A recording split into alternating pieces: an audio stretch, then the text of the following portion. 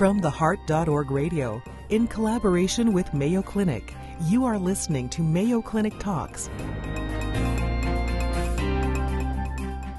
Hi, on behalf of Mayo Clinic Talks, this is Dr. Chet Rehal. My guest today is Dr. Kevin Greason, a colleague from our Division of Cardiovascular Surgery. Kevin, good morning. Welcome. Good morning, Chet. Thank you for having me here. Kevin and I have worked together on our TAVR program for a couple of years now, and it's really been a fantastic and rewarding collaboration. Yes, I think we've learned a tremendous amount, and just the concept of the multidisciplinary heart team to me has been just a profound benefit of the TAVI program or the TAVR program. As transcutaneous aortic valve replacement now rolls out nationwide to many new centers, I think there are important lessons that the centers who have been involved in the investigative trials can share with the newer centers coming on board. Kevin, what were some of the more profound lessons that you learned being involved in this practice? I think that we've learned that there are some patients who are ideal candidates for transcatheter valve insertion. And there's some patients who we often talk about are these cohort C patients. They're patients who die with their aortic stenosis, but not from their aortic stenosis. And I think we're developing more of a keen eye to identify those patients and have a frank conversation with them that fixing their aortic valve is probably not going to make them better or live longer. This is a really important point. There's a lot of aortic stenosis out there, but there's also a lot of frailty and multi-system disease. And the key determinants of prognosis can be really difficult to tease out. So, Kevin, what about inoperability? Is there actually such a thing as an inoperable patient, or is it a spectrum? I think it's a spectrum, and we've had this discussion many times, and you rightly point out that it's a moving target. I think patients who have the proverbial porcelain aorta, I think, are the one group of patients that no one would argue with being inoperable. And in our practice, those are some of the most enjoyable patients to treat with transcatheter valve insertion. Because as you pointed out, they usually don't come with all the other comorbidities like the bad chronic lung disease or the high creatinines. And these patients can have a profound change in their lifestyle with a successful transcatheter valve insertion. Kevin, what's the learning curve? You know, we wrote a paper on the learning curve, and there's been some controversy as to exactly how many cases it takes to really learn how to do a transcutaneous aortic valve replacement. What's your thought on that now? Well, Chet, we've probably evaluated over 2,000 patients here for transcatheter valve insertion, and we've performed almost, I think, about 200 cases. And I have not reached the end of the learning curve yet. I learn something new quite frequently, even after 200 cases. From a perspective to be a safe surgeon with transcatheter valve insertion, I think as we showed in our study, around 40 to 50 cases, I think enables you to develop a kind of a sense of comfort with these cases. I think beyond that, what we're learning is patient selection. And that, I think, will continue forever. So there are two types of learning curves. One is a technical learning curve that includes not only the cardiologists and surgeons, but also the team that's involved. And the second, as you just said, a learning curve in case selection. And I think the patient selection often can be the most important determinant of outcomes. Absolutely. If you do the right operation on the right patient, you're going to have a good outcome. So, Kevin, when you're counseling patients between their various options, the transcutaneous option, whether it's transapical or transfemoral versus an open surgical approach, how do you counsel them? How do you take into account the results of the published partner trials? I think at this point, for patients who I feel are inoperable, there's no doubt in my mind that those patients are best served with an attempted transcatheter valve insertion. So those would be the patients who have an estimated operative mortality of greater than 50% for standard aortic valve replacement. I think once you eliminate that group of patient, it becomes a little bit more muddied. We know from the partner high-risk cohort A group that the incidence of stroke, perivalvular leak, and vascular injury rates are higher with transcatheter valve, and that has to be taken into context when counseling patients. When I look at a patient, I look at them with a jaundiced eye. I think if I can get them safely through an open operation without a major complication, I would tend to move that way. But in the end, it's the informed consent that I give the patient that allows them to decide which avenue they want to pursue.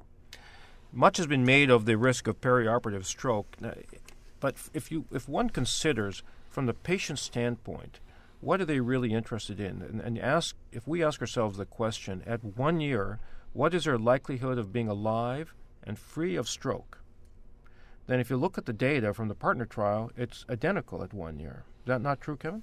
That is, and it's a tough distinction to make. And I think the way I deal with that is I just have a very good conversation with the patient.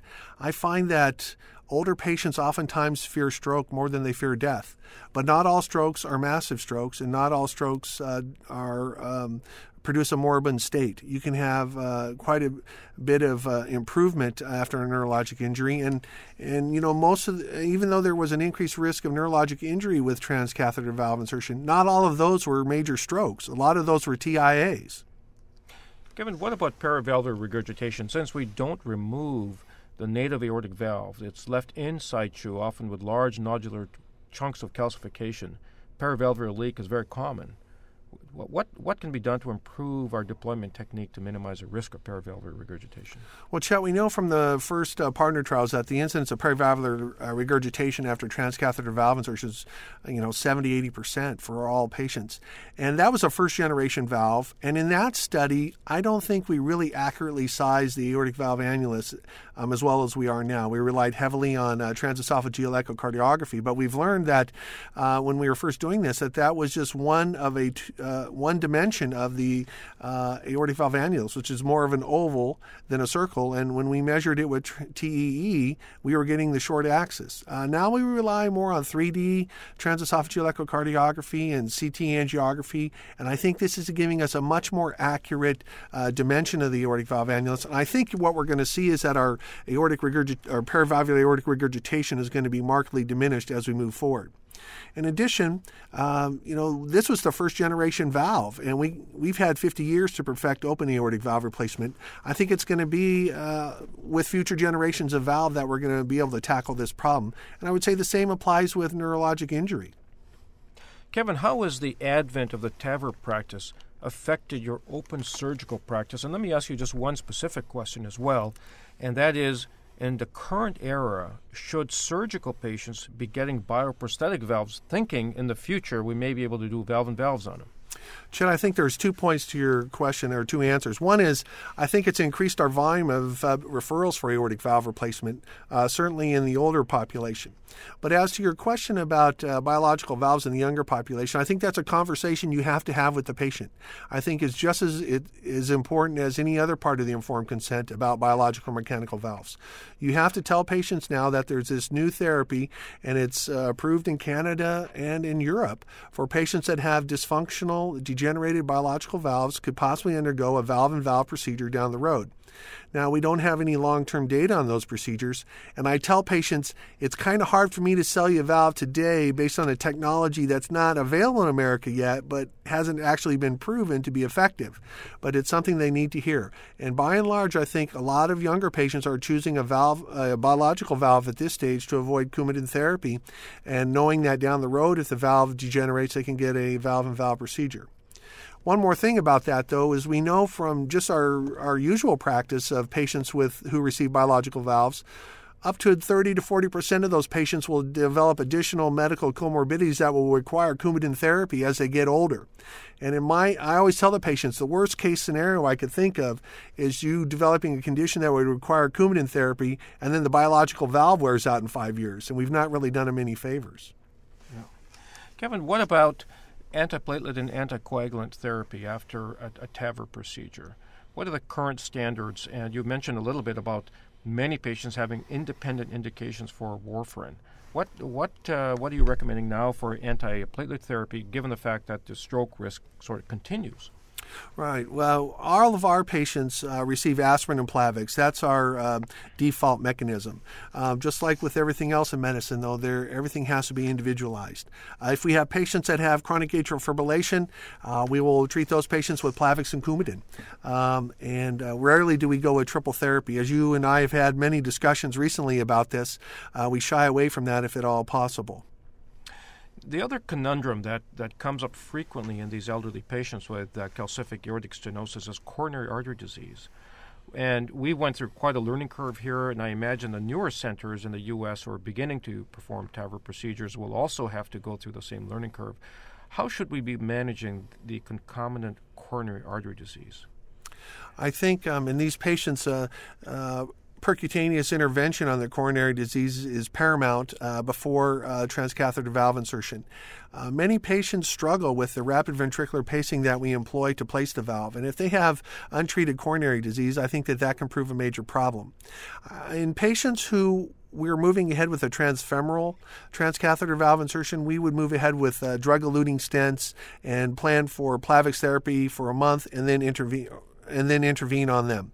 In patients who may be an indication for an open operation, we're still using bare metal stents, but I think as we gain more experience, we will move away from those towards more drug-eluting stents. So, Kevin, currently in your practice, what are all the different options for patients with aortic stenosis? There are innovative access sites, for example. What are the different access sites that you've used? That's a great question, Chet. I think if I can just digress for a second, probably in 5 to 10 years, you'll go to your cardiologist and your surgeon with aortic stenosis, and we'll look at the patient and we'll decide what's going to be the best way to replace the valve. As far as access sites for transcatheter valve insertion, if the artery is big enough, we can access it to put in the transcatheter valve. Now, specifically, most commonly we go through the femoral artery, but we can do a conduit to the iliac artery. We can do a conduit to the abdominal aorta. We can directly puncture the distal ascending aorta, referred to as a transaortic procedure. We can go through the apex of the heart. We can go through the subclavian artery. So wherever there's an artery that's larger than the sheath, we have a jaundiced eye towards moving to that artery for the transcatheter valve procedure. Kevin, that's wonderful. There is a lot of innovation happening now in terms of access site and miniaturization of the equipment that we're actually using. I want to turn our attention now to talk about the learning curve for the team. To correctly do these complex procedures takes a multidisciplinary team, and I'd like you to comment on some of the key elements of that and how team training should go. And I think this is going to be particularly important for new hospitals. I think the most important factor for a successful procedure is communication, and the communication starts well before the procedure. I think at least with the first-generation partner studies, these patients were all relatively ill patients. They had a STS risk greater than 10% or an expected operative mortality greater than 50%. And they come with a lot of comorbidities. And I think you have to have a integrated conversation with your referring cardiologist, the anesthesia team, the interventional cardiologist, and the echocardiologist. I think that we've developed that, and we initially limited the number of people on the team so that we could all develop a close working relationship. And I think that this has fostered a great sense of collegiality, and the communication lines, I think, have been paramount to achieving that. I think for the team, we like to talk about doing a briefing before the procedure, and I think this brings all the important players together so that we can identify any major issues and deal with them accordingly. And complete that, a debriefing, so that we can have lessons learned and we can talk about those before the patient leaves the operating room. One of the key learnings that we have had is that everyone in the room needs to understand what the role is and when that's to occur. So, for example, the individual staffing the pacemaker or whoever's staffing the injector, anesthesia, everyone needs to know the correct sequence of events and how and when they fit into that sequence. And I think if that's done with the briefing, as Kevin has mentioned, then things tend to flow much smoother. Great, Chet, that's a great point. And we've adopted something from our aviation colleagues with almost like a pre-flight checklist. And we go through that religiously. And I think it has avoided many complications. And even most recently, in our 190th case, we've added a new checklist to our pre-flight checklist. So we're always learning something. It's a living document. It changes. And I think it has really helped us maintain good quality in these cases. Finally, in terms of roles, we've had often 2 cardiovascular surgeons, 2 cardiologists in the room, so you can have technically then 4 pilots. 4 pilots can't fly a plane safely. So one thing that we always do is to clarify who's going to be directing the show for this particular case, who's going to be calling the orders, who is anesthesia, nursing, and the technicians, who are they going to be responding to. And that role changes. It could be Kevin one case, it could be me one case, or it could be somebody else in a different case. You want to comment on that, Kevin? I think that's an important point. The culture of speak up is adhered to, but we defer vest to the team leader for that specific case. And I think after these 200 cases we've done, after these 2,000 patients that we've evaluated in this multidisciplinary team, we all work well together, and we all realize that the number one goal is the care of the patient. And I've really been impressed how everyone acquiesced to that understanding. And egos are checked at the door, and we're going to go in there, we're going to do the best we can for this patient, and we all realize our roles, and we all take joy in taking care of these patients who, I have to say, some of them are the sickest patients I've ever seen undergo an operative procedure. My guest today has been Dr. Kevin Greason from the Division of Cardiovascular Surgery. Kevin, thank you so much for joining me today. It's been really an excellent and fascinating discussion. Thank you, Chet. I had a nice time. I hope that for those of you out there who are thinking about embarking upon a TAVR program for the first time, that you have found these comments useful to you. Thank you very much. You've been listening to Mayo Clinic Talks. Visit theheart.org to find out more.